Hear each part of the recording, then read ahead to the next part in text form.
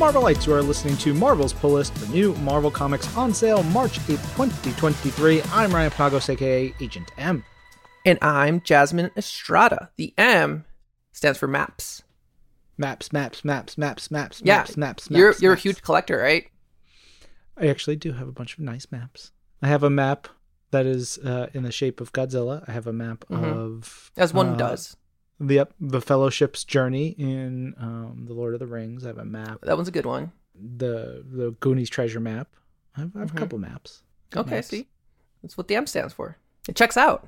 It does check out, but we are not here to talk about maps. No, we are here to talk about Marvel Comics, because this is the official Marvel podcast for Marvel Comics, where we tell you about all the new comic books out this week. We give you reasons, details, all the fuel for you to go into your local comic shop or your local digital comic book app and get all them good comics each week. We'll give you our 3 personal picks for the week. This one is actually a really hard week. We had like 7 or 8, and we kept going back and forth about all of our picks, so we'll get into that in a little bit. But we're also going to give awards out based on a quote pulled from one of the books this week, and give those awards to all the other books, where we tell you a little bit more about those books as well. We are also going to go through all the new Infinity comics hitting Marvel Unlimited, some highlights from issues that are new to MU this week, and some picks for collections on sale, plus a reading club with a book from Marvel Unlimited, talking about it with a guest. What do we got this week, Jasmine?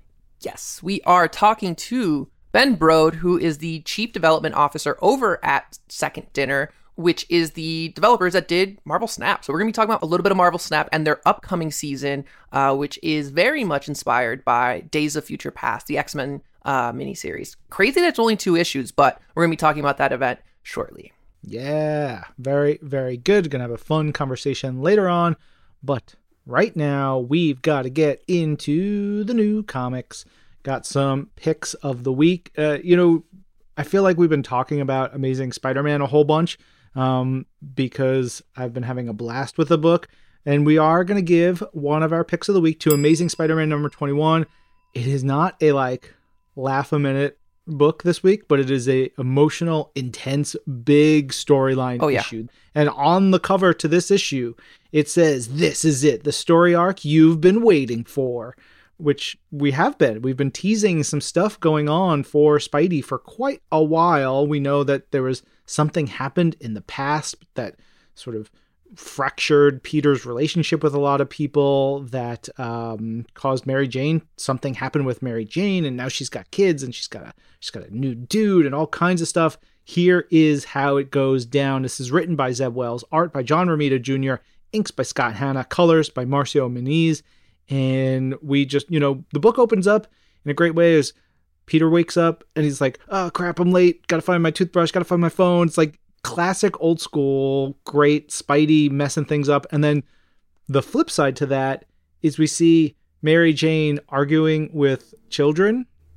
And I like the scene of Mary Jane trying to get the kids and her dude out of the house to go to the park is one of the realest scenes I've ever read in a comic book. I have had this conversation with my 3-year-old Catherine so many times. It is wild. And at the end, Mary Jane just looking up, exasperated, and saying, "We're never getting out of the house," is literally something every parent says to themselves. It is so funny. It's so spot on. I just... Wow.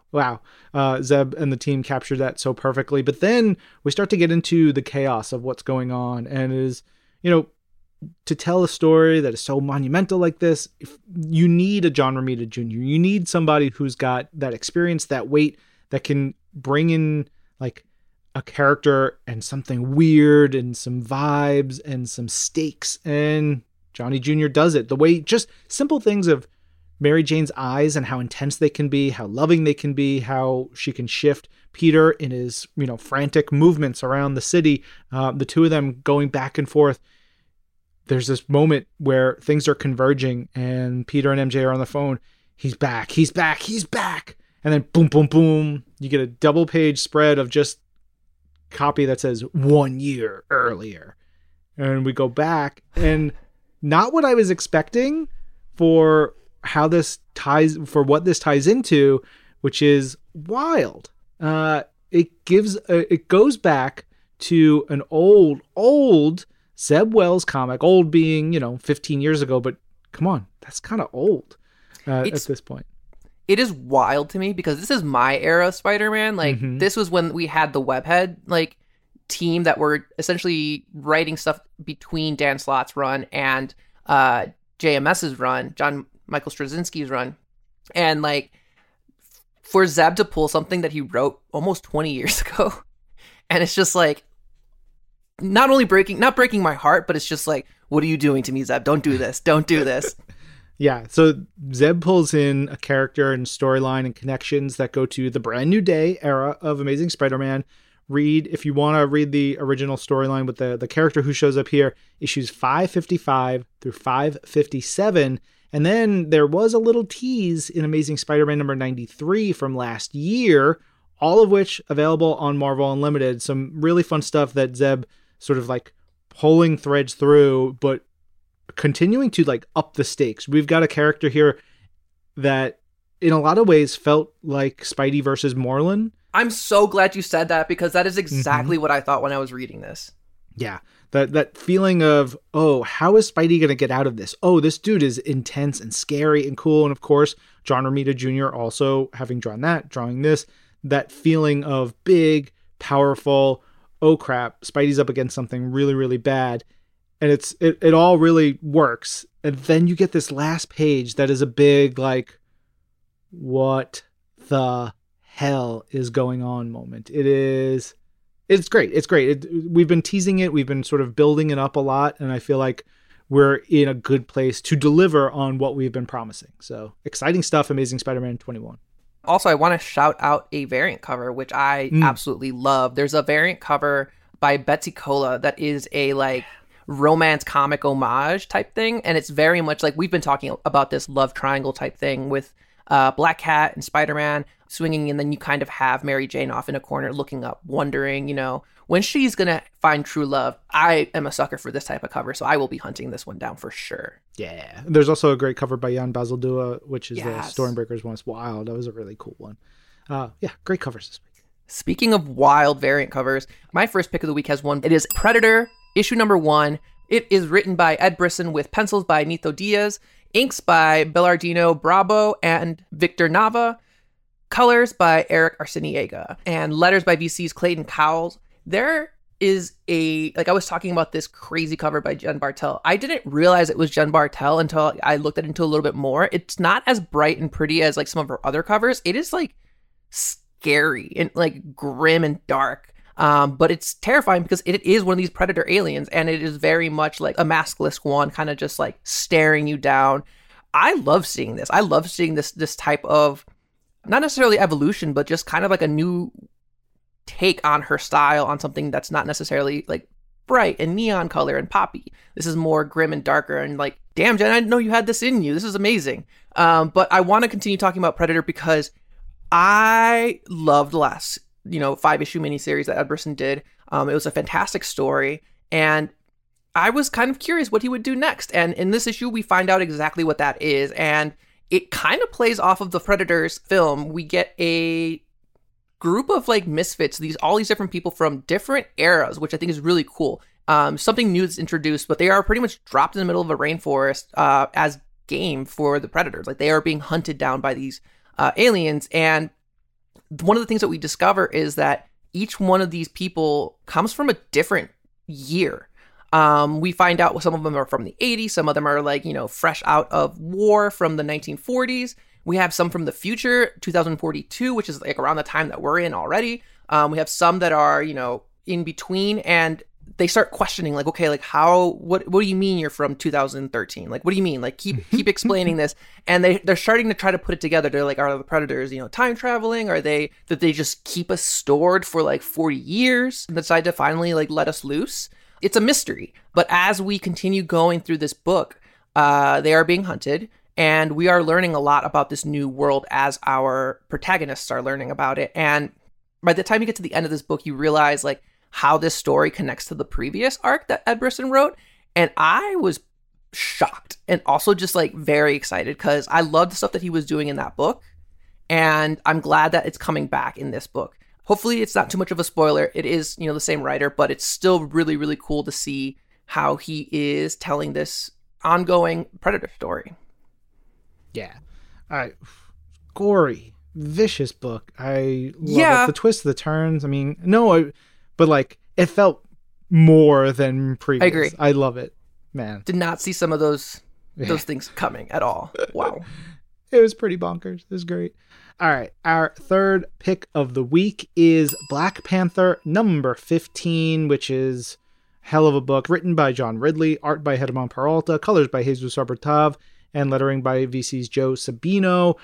There is a really great variant cover by Germán Peralta on this, which is wild and really beautiful. And also, like, each of these has also had an Alex Ross standard cover that has also been a banger. This last one, so good. But this is the big culmination. This is the final issue written by John Ridley of this run. So we've gotten a little over a year's worth of great Black Panther stories where Panther T'Challa, you done messed up. He has like done a lot of bad stuff and made some bad decisions, pissed off everyone. And it all comes to a head here. This issue is T'Challa versus Jai, like his very close friend who he had put in and like turned into a secret spy and all this other stuff. And then it flipped everything around on him and caused a lot of this chaos, and then was trying to raise him back up. And so you've got this really intense face-to-face with them. And so there's this cool spread early on in the issue of them face-to-face, and they're talking, but there's a visualization of how each of them is sort of like playing out what a fight would be in their heads. So you get a really cool idea of there's a battle that could happen here, but without actually getting to that action and without also just having two characters talking. It's a great way to tell this story and to show the gravity and the weight of these two really intense dudes having it out. It's wonderful stuff. Yeah, but if you're worried about there being a fight, like there is a payoff to this. Oh yeah, like, I promise you. There's action in here. And then you bring in Omolola, who she's at the core of all this, and she has been burned by both of them and heartbroken by both of them, and is angry and is also as fierce and as like intense as the both of them. And you bring her in and you get this scene that's this big emotional climax, and there are consequences. And she has a couple of moments that was just like, whew, she better be everywhere. She deserved justice, and boy, did she get it in this issue. Man, I love it. And Germán Peralta's art, again, just so good. It's gorgeous. There's a shot of something slicing through something, a couple of shots of that, and just the way that is depicted and the aftermath and all that stuff. Incredible line work. And then Jesus Aburtov's colors have these kind of watercolor wash feel to them that is so beautiful. And it doesn't look like any other book out there, really. It's tremendous. But all that's going on, and then you get Namor, who he's coming in, and like I'm trying to visualize what he's like, and if he was smoking a cigarette, he would just be like prancing around, being like puffing on it. He would be snapping. You'd be the fact that he didn't walk in with popcorn, like in all of these scenes, like was beyond me. Like I was expecting that fully. He's so petty and so wonderful in this. I laughed out loud at his lines. You could tell John Ridley just has so much fun putting him up against T'Challa. Like, the thing about, there's so much love for T'Challa in this, but to do that, most of our writers will just like destroy the characters, and Ridley has just obliterated T'Challa in this storyline in all the best ways, and breaking him down so we can eventually build him back up, I'm sure. I just can't get over the fact that Ridley was like, I'm going to write Black Panther for 15 months, destroy him, and then just leave. Yeah, peace. That is like the equivalent of someone like playing a game of poker and then just like winning and then leaving immediately, not giving people a chance to win their money back. He's just like, no, I'm good. I did the thing. Like, thanks for letting me play. We've had the press releases. Evel Ewing is coming on, and Chris Allen coming on for a new series of Black Panther. We've told people Black Panther is exiled. T'Challa is exiled. That is how we leave him. They're all like, get out. Bye. Bye. And that's what happens to him. It's so good. Look, this is a banger of a finale. Great end to a series. Think this as a 15-issue storyline will really sing reading it all at once. So if you've missed out on Black Panther, now's a great time to pick it all up at once, or you can wait for the trades, but it is really, really good. Agreed. All right, let's move along, get into our award and community section. Jasmine, what was our award name last week? All right, so last week we had a really fun one. It was the It Worked in Star Wars award, and it came from Spider-Man number 6. The winner for that one was Christopher Shep Anthony, who was the first to find it on New Comic Book Day, saying, quote, "I thought it sounded like something Spider-Man might say, so I read the book in which almost every character is a spider person, or car, or dinosaur. So happy to read more Dan Slott Spider-Man every month. Dan's Amazing Spider-Man run was my first pull when I started reading Comics Weekly, and I love seeing him paired up with Mark Bagley's amazing art. Also, shout out to my local comic shop, Coliseum of Comics in Kissimmee, Florida." I'm going to be in Kissimmee this week. Maybe I'll go check them out. Yeah. We did also get an email from Aaron, who sent us a cool note about, and a couple pictures. Had a parenting brag that I thought you would all enjoy. I helped my son Jax with his Pinewood Derby car for Scouts this year and decided to make my own car for the parents' open race. I followed Cody Ziegler for a while and enjoyed the recent Spider-Punk run, so I decided to make it a Spider-Punk car. Jax's Phineas and Ferb inspired car was voted the best design, but mine impressed a few kids. Like, I saw pictures of both. They look awesome. Like, I'm a fan of Phineas and Ferb too, so good job, Jax. Yeah, both the cars look great. I'm definitely more partial to Spider-Punk, but of course, be sure for you, Aaron, and anyone else listening, make sure you're caught up on Spider-Punk's latest adventure that was last month in Spider-Verse Unlimited Infinity Comic. A good Spider-Verse Spider-Punk story. Heck yeah. All right, we're going to be talking about all the fabulous fresh floppies in a minute, but we need to talk about the award for this week. Are you ready, Ryan? Yes. All right, we are going to be giving out the I Have Kind of a Juicy Neck Award this week. It's a good one. Good one. Now, if you find this quote, of course, screen cap it and tweet it to @AgentM and @Jasmiest with hashtag Marvel's Pull-List, or email us at pullist@marvel.com. If you're the first, I will send you a digital code for a comic book. And please, of course, mark your messages as okay to read so we can read them here on the show. And of course, we want to hear about your local comic shop. Please give us their name and location so we can give them a shout out. Yes, but if you're not the first to find the quote, we've got another way for you to win. We've teamed up with Marvel Insider to score some Marvel Insider points just by listening to the podcast. So after you're done listening to the show, go to marvel.com/insider and look for Marvel's Pull-List Quote of the Week activity. And in that activity, you'll be asked to identify the quote of the week. You have to choose from 4 different options. And if you listen to the show, it shouldn't be that difficult to choose the correct one. Once you do that, you'll earn 500 Marvel Insider points. Very, very cool. Marvel Insider is open to U.S. residents, 18 plus only. Terms apply. Visit marvel.com/insider to join or sign in to answer the Marvel's Pull List Quote of the Week. Once again, this week's award name is I Have Kind of a Juicy Neck, and so let's give that out to all those other fabulous fresh floppies this week, starting with Avengers number 66. Look, I'm going to be real with y'all. I wanted to pick this book. So damn good. So let it be known that this is essentially one of my picks. This is also Jason Aaron's final Avengers main series issue as writer. After 5-ish years, he's done. Shout out to our man, Javier Garon, drawing 121 characters on the cover. We talked about that when he was on the show recently. So good. Also, shout out to the variant covers by Dan Hainsworth, who has 2 wraparound pixel art covers for this and Avengers Forever 15. They have hundreds of characters as well. It rules. They're really, really cool. But this one, you got Mephisto versus Mephistos and all kinds of stuff. I will give I Have Kind of a Juicy Neck award to the new Avengers that are revealed in this issue. I will say nothing more, but we get to see and get introduced to a couple of Avengers showing up who we had not seen previously. And y'all, this issue is bananas. It's so crazy. It's so good, so crazy. Yeah.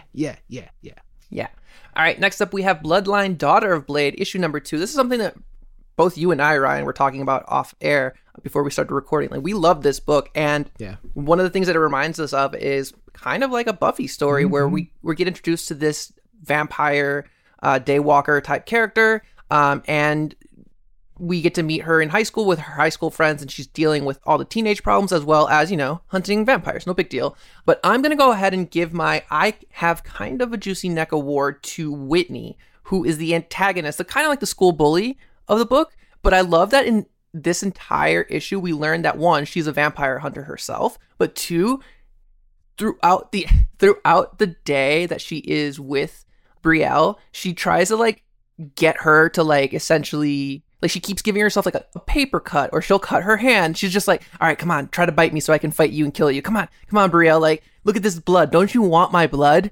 And it is just so petty and so just like silly, but I love it. I'm here for it. Hell yeah. We've got issue 5 of Fantastic Four this week. There's a lot of stuff going on here. There's wild science things, some beautiful, beautiful art in here. There's a return of Nicholas Scratch and Salem 7, which I was like, what? So much stuff, a wild ending, but I have to give my I Have Kind of a Juicy Neck award to Ryan North for dropping 2 of my favorite puns in this issue. He names 2 restaurants. One is Gyros Reborn, and then the other one is Goblin Nation. So a riff on Heroes Reborn and what many call gyros. I lost it. I immediately messaged Ryan. I was like, I hate you. I love you. This is the best thing. This is the worst thing. It's so good. I cracked up so much. Ryan is having so much fun here. It's great. All right. Next up, we have Mary Jane and Black Cat, issue number 4. And I'm just going to go right for it. I'm going to tell you right now what happens in this issue. I'm going to go ahead and give my I Have a Kind of a Juicy Neck award to the fact that Mary Jane and Black Cat get Sim, Sim from Limbo, killed in this issue, which, wow, these damn Earth girls, I tell you. It's a wild issue. It's so good. It's so good. I love this book. It's great. We've got Moon Knight number 21 this week. And man, we got lots of dancing and vampires and blade and use sound used as a weapon. Just as solid as a rock issue of Moon Knight. But I'm going to give my I Have Kind of a Juicy Neck award to the fact that we got Jake Lockley, cab driving personality for Moon Knight. And there's just a line of Jake Lockley is for the people. It made me happy. He's so wholesome and nice. He's just like, all right, kids, great. like have fun at the club tonight. Yeah. I'll come pick you up later. I love him. We have New Mutants Lethal Legion number 1 this week, so it's a good launch issue. There's all kinds of stuff going on in here. We've got Wolfsbane showing up, doing some stuff. We've got Scout and Jonathan. There's a lot of different things to give our award to. This was nearly one of our picks. I will give my personal I Have Kind of a Juicy Neck award to the way Enid Balam draws Scout, aka Gabby, with Jonathan the Wolverine. There's a part where they show up and they pop up, and just the expressions on both of their faces is so excited and so happy, and they're so ready to get into mischief. It's pure joy. Pure joy. 2 quick things about this book. 1, there is a costume dress-up montage, which I always love in a comic book. And 2, after reading this, I truly ship Escapade and Cerebella. They're adorable. They're cute. This is a great book. All right, next up we have Nightcrawlers, issue number 2. And okay, I have to just say that this book is bonkers. There's so much going on during Sins of Sinister, but I feel like Cy Spurrier is just having crazy fun imagining what this religion could look like in 100 years after the fact that after Sinister has taken over. And it's really cool because he explores how how religion could be manipulated to, control people. And he does so with, all the stuff that's going on with Sins of Sinister, but also using Mother Righteous, which she's quickly just become one of my favorite characters in the X-Men world. So for that, Cy Spurrier gets my I Kind of Have a Juicy Neck award. Hell yeah. On to Scarlet Witch number 3. This issue, if you were looking for a comic with little dog, rat, goblin things riding cats, this is your issue. It has that. Which they're so good and so big, so fun. I'll give my I Have Kind of a Juicy Neck award to the series of like these gorgeous big splash pages that are just narration, no dialogue, diving into the big fantasy of what this issue is all about. You've got Scarlet Witch and Lorna Dane, aka Polaris, going on a quest with someone for a thing. I'm not going to give too much away, but it's great. It just feels like a big, cool fantasy issue, especially in the way that it is beautifully, beautifully rendered by Sara Pichelli. All right, next up we have Silver Surfer Ghostlight #2. I adore this book. This book has been so much fun, and it's just like almost like a breath of fresh air because we are exploring a new pocket of this world. We're exploring a new hero. We're exploring, new origins, but they're all like kind of a play on like the, typical superhero origins. Like we're not just giving someone superpowers and they're going to go beat up bad guys. It's very much like all of this stuff is entwined from that issue of the Silver Surfer where Al originally appeared. And I love these kids. So they are getting my I Have Kind of a Juicy Neck award. They're so much fun. And like by the end of this issue, I was like, oh my God, I cannot believe, or like I have so many questions. On to the Star Wars of it all. We are in issue 32 of Star Wars Bounty Hunters, which is so cool. I'm so happy for the team to have been able to bring this weird, big ensemble book along for almost 3 years now. I'm going to give my I Have Kind of a Juicy Neck award to all the Zuckuss stuff. Zuckuss brings the ruckus in this issue, but we also get to see him and his mom, and there's like this really sweet scene and the history of who Zuckuss the bounty hunter is and what that means. Plus fans of Star Wars video games, the Inferno Squad, who I believe first showed up in Star Wars Battlefront 2, they're up in here. It's a wild one. Next up, we have Star Wars Sana Starros issue #2, and I've really liked this book in the series and how it's explored Sana separately from all the Dr. Aphra stuff. But there is a scene in this book where we get a little bit of Dr. Aphra being the most Dr. Aphra, and it involves her stealing her ex-girlfriend's names at a bar to pick up other women. Come on. It was so good, but also like the repercussions of that and how Sana has to like now deal with it. It's delicious, but I am here for it. And because of that, it will get my I Have Kind of a Juicy Neck award. Yes, indeed. And then one final Star Wars book this week, Star Wars The High Republic #6. This one is wild. We're building a lot of that High Republic era history in here. I'm going to give my I Have Kind of a Juicy Neck award to a big I am one with the Force and the Force is with me moment, which, look, I'm a sucker for those. Next up, we have X-23 Deadly Regenesis, which takes us back to the Utopia era of X-Men, which if you're not familiar, it was an interesting era where the X-Men lived on Alcatraz and made it their own island, and it was called Utopia. And essentially, this story takes place after certain events during Uncanny X-Men, and where Laura Kinney kind of goes off onto her own to kind of really explore herself, trying to figure out who she is. And in this book, we get a lot of like that memory. So if you're not familiar with that run, you at least get some of that backstory here in this book. It's a great place to start if you're looking to get to know Laura Kinney a little bit more, X-23, aka Wolverine. And it walks you through a lot. Like it even referenced Nyx, which was something that I didn't expect to see referenced in a Marvel book in 2023, but it was pretty interesting. And then we get introduced to a new character called Haymaker, which we learn is tied to Laura Kinney's history and like slowly, intertwined in the mix here as like a potential antagonist. So I'm going to go ahead and give my I Have Kind of a Juicy Neck award to Haymaker. Yeah, great character. All right, final new issue of the week is X-Men #20. Man, another one. Could have picked this. It's just that damn good. Jerry Duggan and Stefano Caselli doing some killer work in here. There's a return of a character who was in X-Men recently, but it's not an X-Men villain. I don't want to spoil that, but it's one of my favorite villains. So that was really fun. Stefano Caselli, just so great. The expressions and figure work that Stefano does, especially with Magic. There's this shot early on where Magic's face is just like so excited and so surprised at something, which is great. I'm actually going to give my I Have Kind of a Juicy Neck award to what makes Magic have that face, which is Brode, the mutant head of all the Brood, the alien species, who is a former member of Jean Grey School. Brode sort of telepathically making a bunch of Brood aliens do the dance from Michael Jackson's Thriller, it is a good moment. It is a good thing. It is something that we needed in our comics. Yes. I need more of that. I need a whole brew book. Love brew. Love brew. That is it for our fabulous fresh new floppies.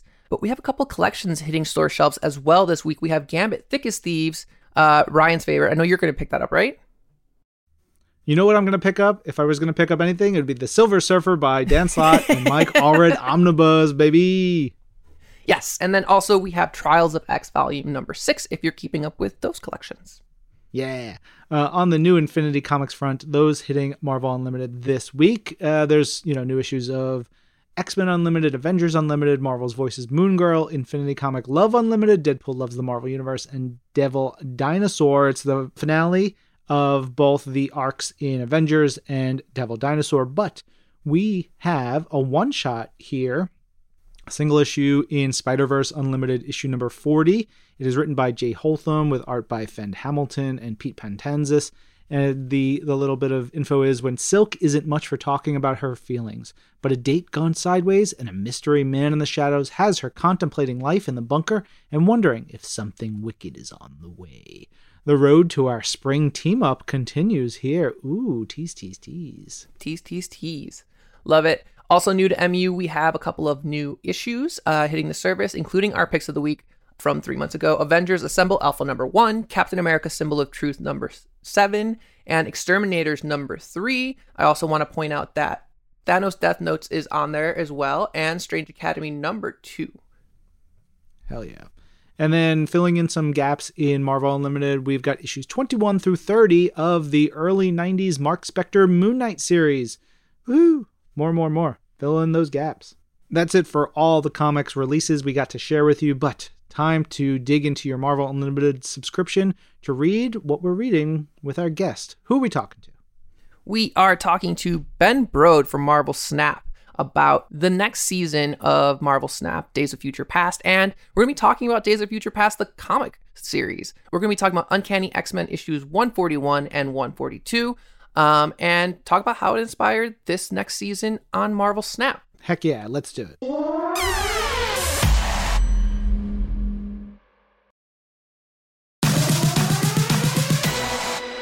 Jasmine, I want you to snap it up for our guest this week. He is the co-founder and chief development officer at Second Dinner, of course, the development studio behind Marvel Snap. Hello, Ben Brode. Oh, it's so good to be back. Yeah. Oh my God. Yeah. Pew, pew, I'm pew, so pew. excited. I'm glad you're as hyped as we are. Before we get started, I have a very important question that as I was doing the prep for this episode, I was like, I need to know.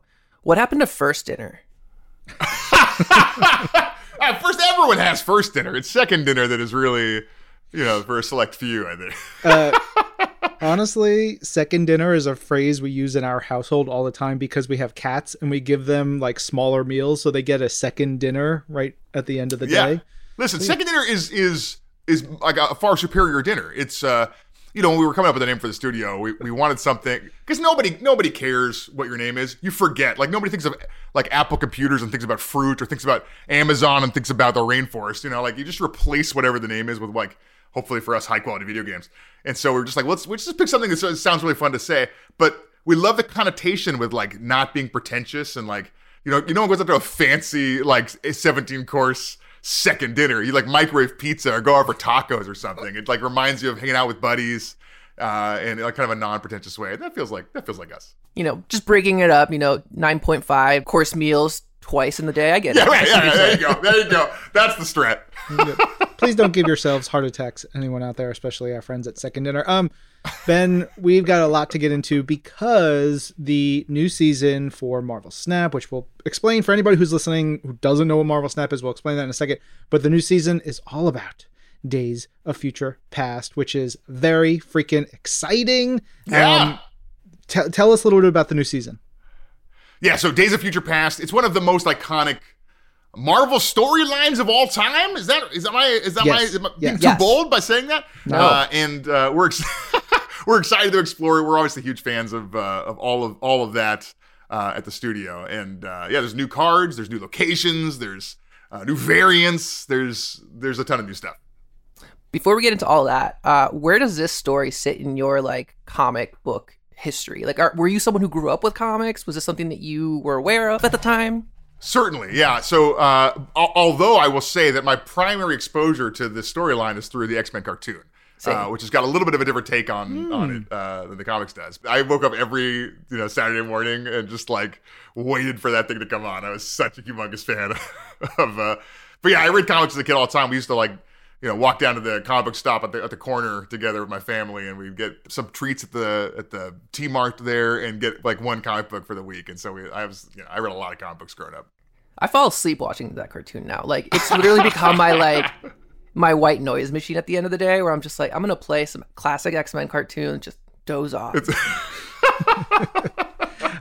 Yeah, it is wonderful and nostalgic, and I think we're also a little bit nostalgic about this storyline. You talked about it. It's the X-Men Days of Future Past storyline. So that's going to be our reading club, and it is a very easy one because it's only 2 issues long, which is wild to think about in a world for us in which we have 30-part crossovers and storylines that last for years. This story was released in 2 issues with like tiny little bits beforehand, and then obviously lots of repercussions afterwards. But just 2 issues jam-packed with just so much. Yeah, it is kind of wild to be at that level of iconic stories. It's just 2 issues. It's kind of incredible. It's amazing. For those who don't know, Days of Future Past is a 2-parter. We're going to be talking about issues 141 and 42 of Uncanny X-Men. And essentially, if you're not familiar with the story, you should definitely read these books because they're classics, like we've been saying. But also, it's essentially a future Kitty Pryde alongside the remaining X-Men in 2013, which is wild to me because we're now a decade past that. But it takes place in 2013, a future Kitty Pryde. It's essentially a post-apocalyptic world where the mutants are being held in camps. And the remaining team decides to send Kitty Pryde to the past to essentially prevent this future from happening by stopping an assassination of a senator who runs on an anti-mutant platform and mutant registration. And that's essentially what starts this whole thing. And they succeed. This is, of course, written by Chris Claremont, art by John Byrne, colored by Glynis Wein, inks by Terry Austin, letters by Tom Orzechowski, and edited by Louise Jones, at the time Louise Simonson, as we know her now. So the interesting thing, so thinking about all that, creative team, Chris Claremont, John Byrne, this is the last storyline that they did together. This would be John Byrne's penultimate issues. He leaves X-Men at 143, which is one of my all-time favorite X-Men issues, but he leaves this. So this I will give you guys some funny details. This comes out in October and November of 1980. So the week before 141, Captain America 253 is released. John Byrne also drawing that. He's drawing Captain America and X-Men at the same time at like an unbelievably high level.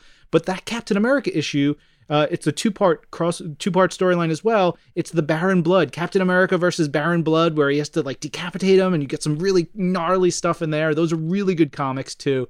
The same month, 141, Daredevil 168 is released by Frank Miller and Klaus Janson. It's the first appearance of Elektra, so that's happening. We've got Carmine Infantino doing some of his rare Marvel work on Avengers 203. Bill Sienkiewicz is drawing Fantastic Four. Roger Stern and John Romita Jr. John Romita Jr., who is still penciling Amazing Spider-Man to this day, drawing Spectacular Spider-Man number 50 in a wild alien storyline. And then Amazing Spider-Man 212 comes out with surely one of the greatest characters in a future Marvel Snap Hall of Famer, Hydro Man, his first appearance. Got to get some Hydro Man in the game, Ben. Oh yeah, that was why I wanted to make a Marvel game, is so I can get Hydro Man in there sometime. Yeah, but it's hard. It's hard. Wasn't like the original game like designed just a Hydro Man game? Yeah, it was. Yeah. Not everybody was on board, but right. We'll do it someday. We'll get it in there someday. We'll get it. Yeah. Fair. Morris Bench will get his just due. We should dive into the storyline, because honestly, you're just thinking about it from the start. You've got 2 of the most iconic covers in history, most homaged comic book covers in history, with that image of Wolverine and Kitty Pryde, the wall behind them with all the slain or captured X-Men. it's probably in the hundreds the number of times I've seen that cover, referenced and homaged. That cover lives rent free in my head. Like when I think of like classic X-Men stories, like it's that cover. Like it starts with that cover because it was very much like my like earliest introduction to the X-Men. I mean, we were talking about the X-Men animated series, and I remember finding these comics and being told that like you had to read these. So like when I saw this, I was like, well, I want to read the X-Men, but this says that they're all dead. And they're like, no, just read it. And I'm like, okay, got it. Yeah, that line on the second cover, this issue, everybody dies. What a move! It's so baller. And you literally are seeing Storm dead and Wolverine getting blasted to smithereens. Both of and comic covers can fudge the details a little bit, but those are things that actually happen in that issue. Yeah, not wrong. So good. The idea of like New York City and burnt out and just this awful place. It reminds me of a lot of 70s and 80s, post-apocalyptic vibe of movies and stuff. Even like Escape from New York, taking a lot of sort of vibe of that too. It's you get that feeling so quickly of how gnarly it is. It's interesting to me is that these stories are, X-Men a lot is about, the prejudice of, you're different than me and that's scary and I don't like it and we're going to discriminate against, people who are different than us. But what's interesting is that today, reading the stories about X-Men and Sentinels, there's a lot more of like the fear of AI, right? Like we may lose control and, these Sentinels may be coming, which is what the Future Past is about, right? Like we create these Sentinels and they're like, you know what, actually we would be better at running this place than you guys. We're just going to take over. And, there's a lot going on in the AI world. Sentinels, kind of elicit that fear. Yeah, I mean, I'm fascinated that you thought of the AI because that is something that it makes a lot of sense here too. But like reading it today also just like reflected a lot of like what's going on with like all the drag bans and like the transgender stuff that's happening in politics and how that's becoming like a fiery weapon or rhetoric around that. And like it's just scary because like here we have a presidential candidate running on an anti-mutant bill, and it's like that's ridiculous. Like, come on now, chill out. And then it's just like you see that future and where it can lead, and it's like, oh, chills. Yeah, right. Yep. Yeah, I was just thinking, like this is still 4 years before Nimrod shows up in the X-Men comics, and like, you were talking about the AI stuff and Nimrod being that like most terrifying version of all that and still in play now. Yeah, there's a lot of really wild stuff. I mentioned it earlier, John Byrne and his art, but like just even the scene setting stuff of those first couple of issues or the first couple of pages in New York, the level of detail that is happening. There's even like panels where you just see buses being driven by horses and like all this stuff. And this is like a eighth of a page, that panel. He's just putting so much into it. From your perspective, Ben, I'm sure it's got to be wild because you're also, in addition to all the gameplay stuff, you are working with a team of amazing artists putting all kinds of styles and flavors into Marvel Snap. It's got to be fun to look at the old comics like this and be like, ooh, we need some of that style. Yeah, it is. We work with some of the best artists in the world to make Marvel Snap, right? And we get to go through the back issues and find our favorite covers of all time and turn them into 3D masterpieces, on the cards. It is delightful. It is super fun. What does that process look like? Like, out of curiosity, because like I've seen some of my favorite variant covers like appear as cards. Like I'm thinking of like Artgerm stuff has been on there. Yeah. Artgerm does a ton of great stuff. Yeah. And I've seen one of my favorite artists, Chris Samney.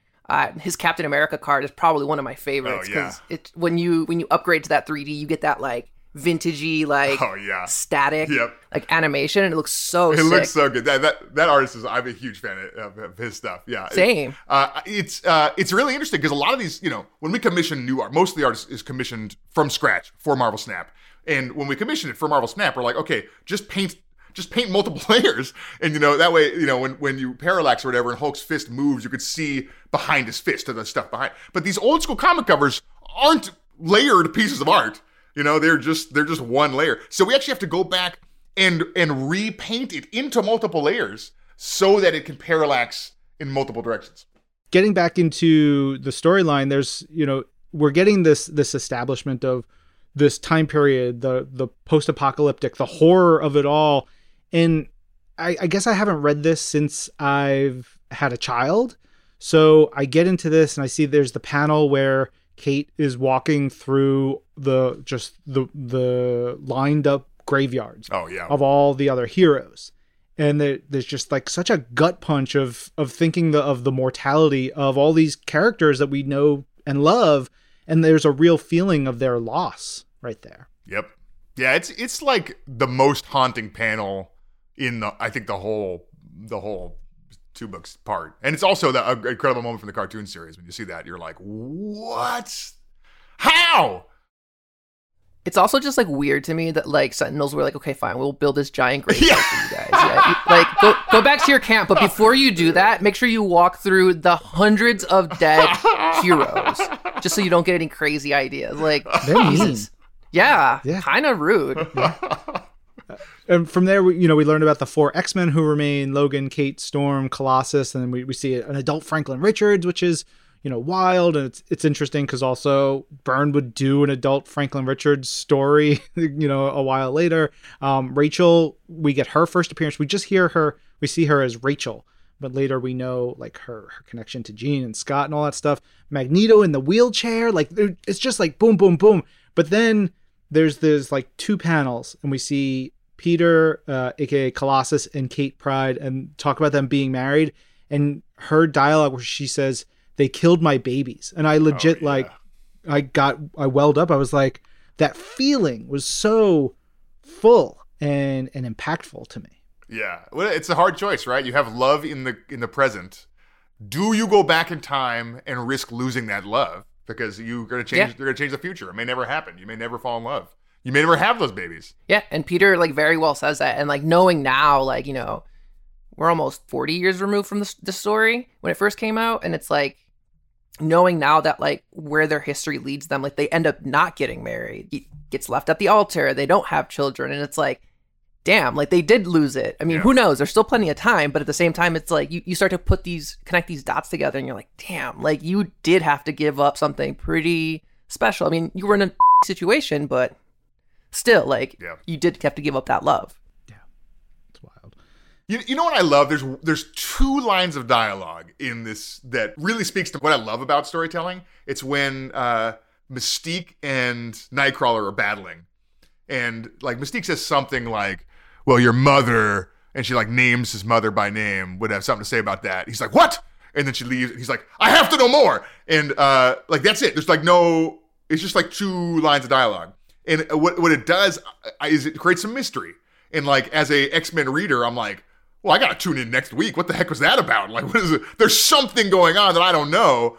And I love that. I love like, just like, we're telling this other story, but I'm going to drop a little bit of like what comes next to keep you, excited about what comes next. Just planting those seeds. Yeah. That's what Claremont did so well for so many years. Cause he felt so comfortable and confident in his ability to run that ship for so long, and he rightfully so, that he could drop something and not have to pick it up for months or years. But when he does, I remember that. And then you thread all this together. Talking about the storytelling and the dialogue, there's in the danger room when Colossus catches Kitty, and then there's this giant thing, pile driver coming down, and the Nightcrawler stops it. And Peter's holding Kitty, and he's like, were you scared? She's like, yeah. He's like, I was too, which I think is such a small thing, but is so important to humanize, to show that these characters are so relatable that even the 6'9" dude who's made of metal is scared, is willing to admit that he's scared, is talking about that.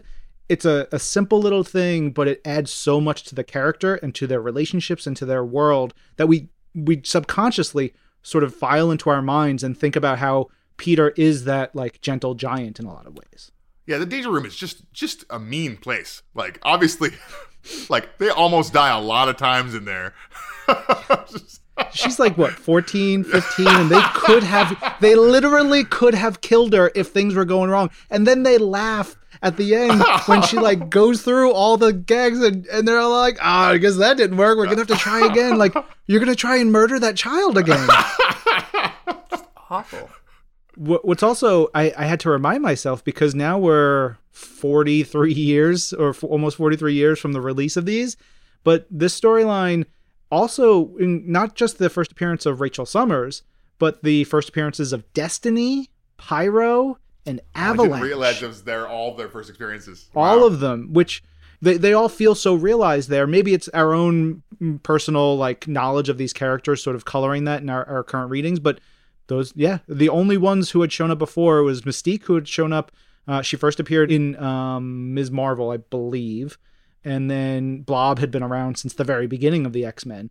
But, yeah. Yeah, it was funny because Blob the whole time was like, who are these new X-Men? And I was like, whoa, dang, these are like iconic mainstays. What are you talking about, Blob? Like, also, Blob, one, super misogynistic. And so it's like real messed up, but he's also a force to be reckoned with in this storyline. Like, he could have killed all of them. Yeah, he's classic Blob in that issue. It's great. Yeah, thinking about this storyline, there's one more panel I wanted to mention, or two panels really, of when so Wolverine dies, brutal. Storm gets killed, brutal. And then Colossus has this moment where you first see him holding Storm's body, tears streaming down his face, and the narration does so much. It's just like talking about how his rage and his grief, and he just loses it, going into a berserker like place like Wolverine does. And the next panel is a 20-foot tall Sentinel flying through the side of a building. And it is so well done and so intense and so good and so upsetting because all of his grief is right there. God, I love this friggin' comic. Just talking about it makes me so excited. So rereading it was so good. And the storyline being 2 issues. But we do dive back into the Days of Future Past reality. Most specifically, when Rachel comes back into the series, it's like issues 184 and on. So there's like a year and a half period where she shows up. And I think Nimrod's first appearance is within that time period. Yeah, Days of Future Past Future. So yeah, one of the things I wanted to talk to you about, Ben, is like, we're talking about Days of Future Past as we wrap this conversation around the book. Like, I want to know, like, what can you tell us about the new season and how this story is going to be inspiring that season?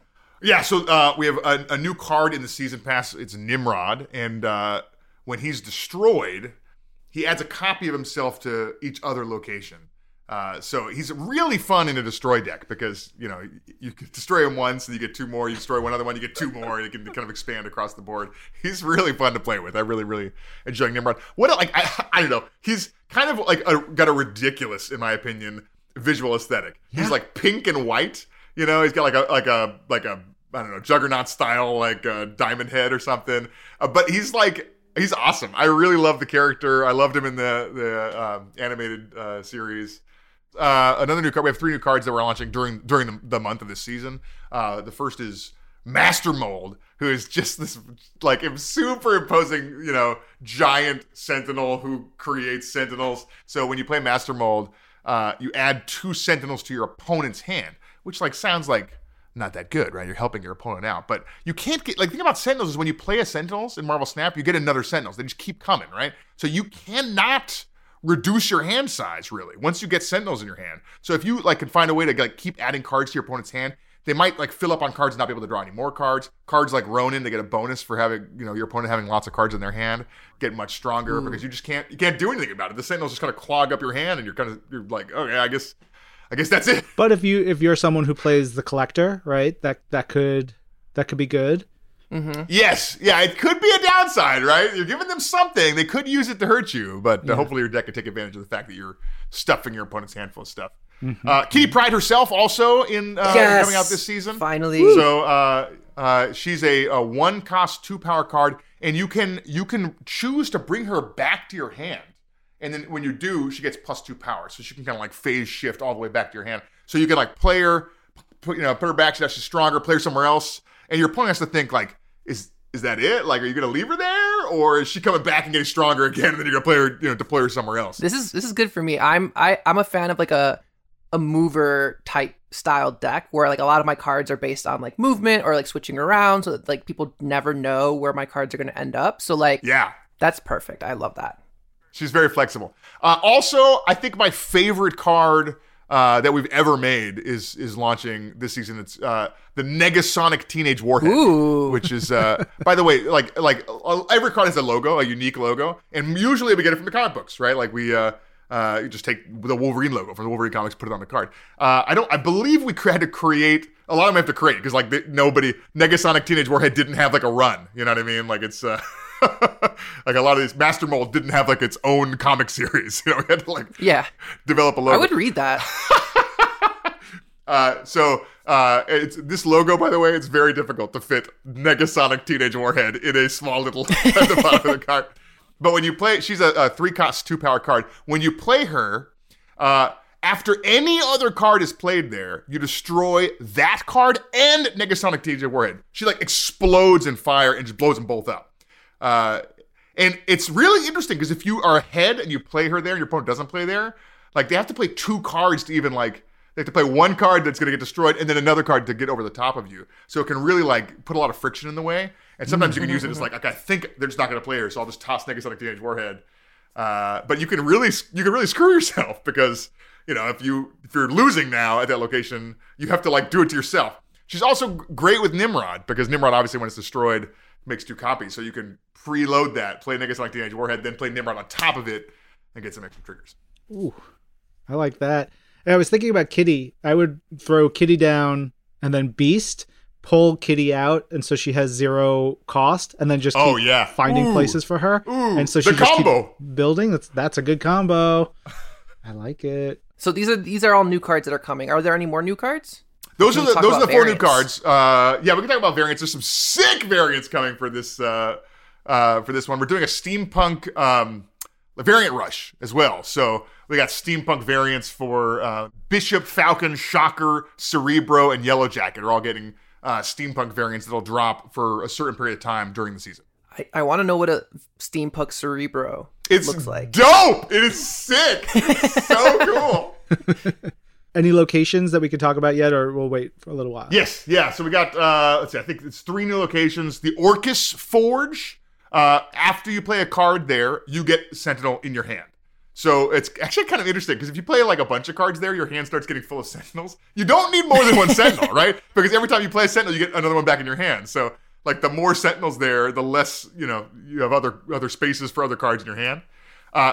Krakoa is the another location that's coming. Krakoa is like a living like place, right? It's like it's kind of like Ego, in fact, right? Ego is the planet that has a mind of its own. So we wanted to like reference other living locations. So Krakoa says on turn 5, Krakoa takes over and plays both players' cards for them. So it's got that little hint of like it's alive, it has a mind of its own, it's doing things.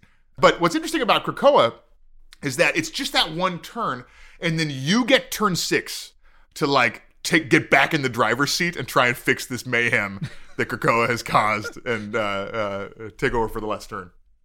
So it's not quite Agatha Harkness. No, it's not quite. It's just a little taste. It's a little bit of just randomizes things a little bit, and then you got to like figure out how you're going to make the best of a potentially messed up situation.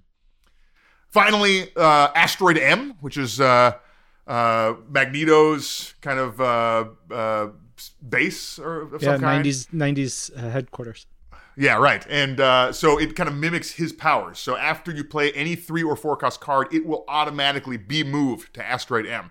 So you're going to have trouble sticking 3 or 4 cost cards anywhere besides there, unless you choose to fill that location up so that they can't be moved there, which obviously gives you a huge disadvantage because now your opponent knows exactly how much power you're going to get there, but you get the advantage of being able to play your 3 and 4 cost cards elsewhere.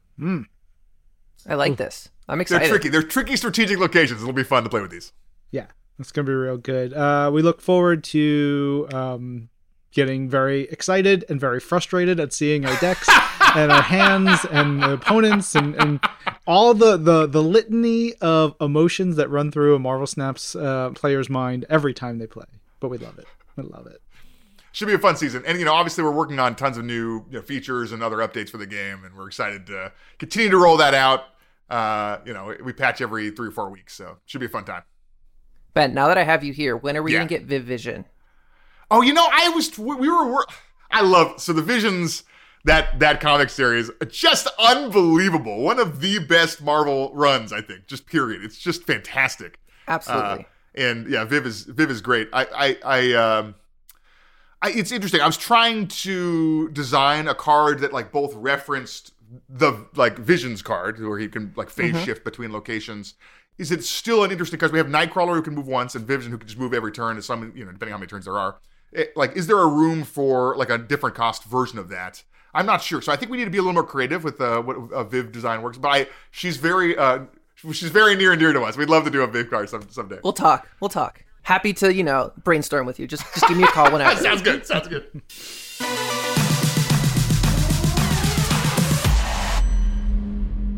Big thanks to Ben Brode for coming on the show and rating one of the all-time greats with us. Pretty good. Of course, if you want to play Marvel Snap, you can play it now on iOS and Android and PC. Dig in. It is a lot of fun. That is it for us this week. This episode of Marvel's Pull List was produced by Ryan Panagos and Jasmine Estrada. Brad Barton is Pull List Senior Manager of Audio Production and Development. Jill Duboff is our Director of Audio. Make sure to email us over at pullist@marvel.com. You can also tweet at us using the hashtag MarvelPullList. And then make sure you mark them okay to read. Otherwise, we can't read them on the show. Sorry. Make sure to also rate and subscribe, share the podcast with a friend, and let them know how awesome the show is.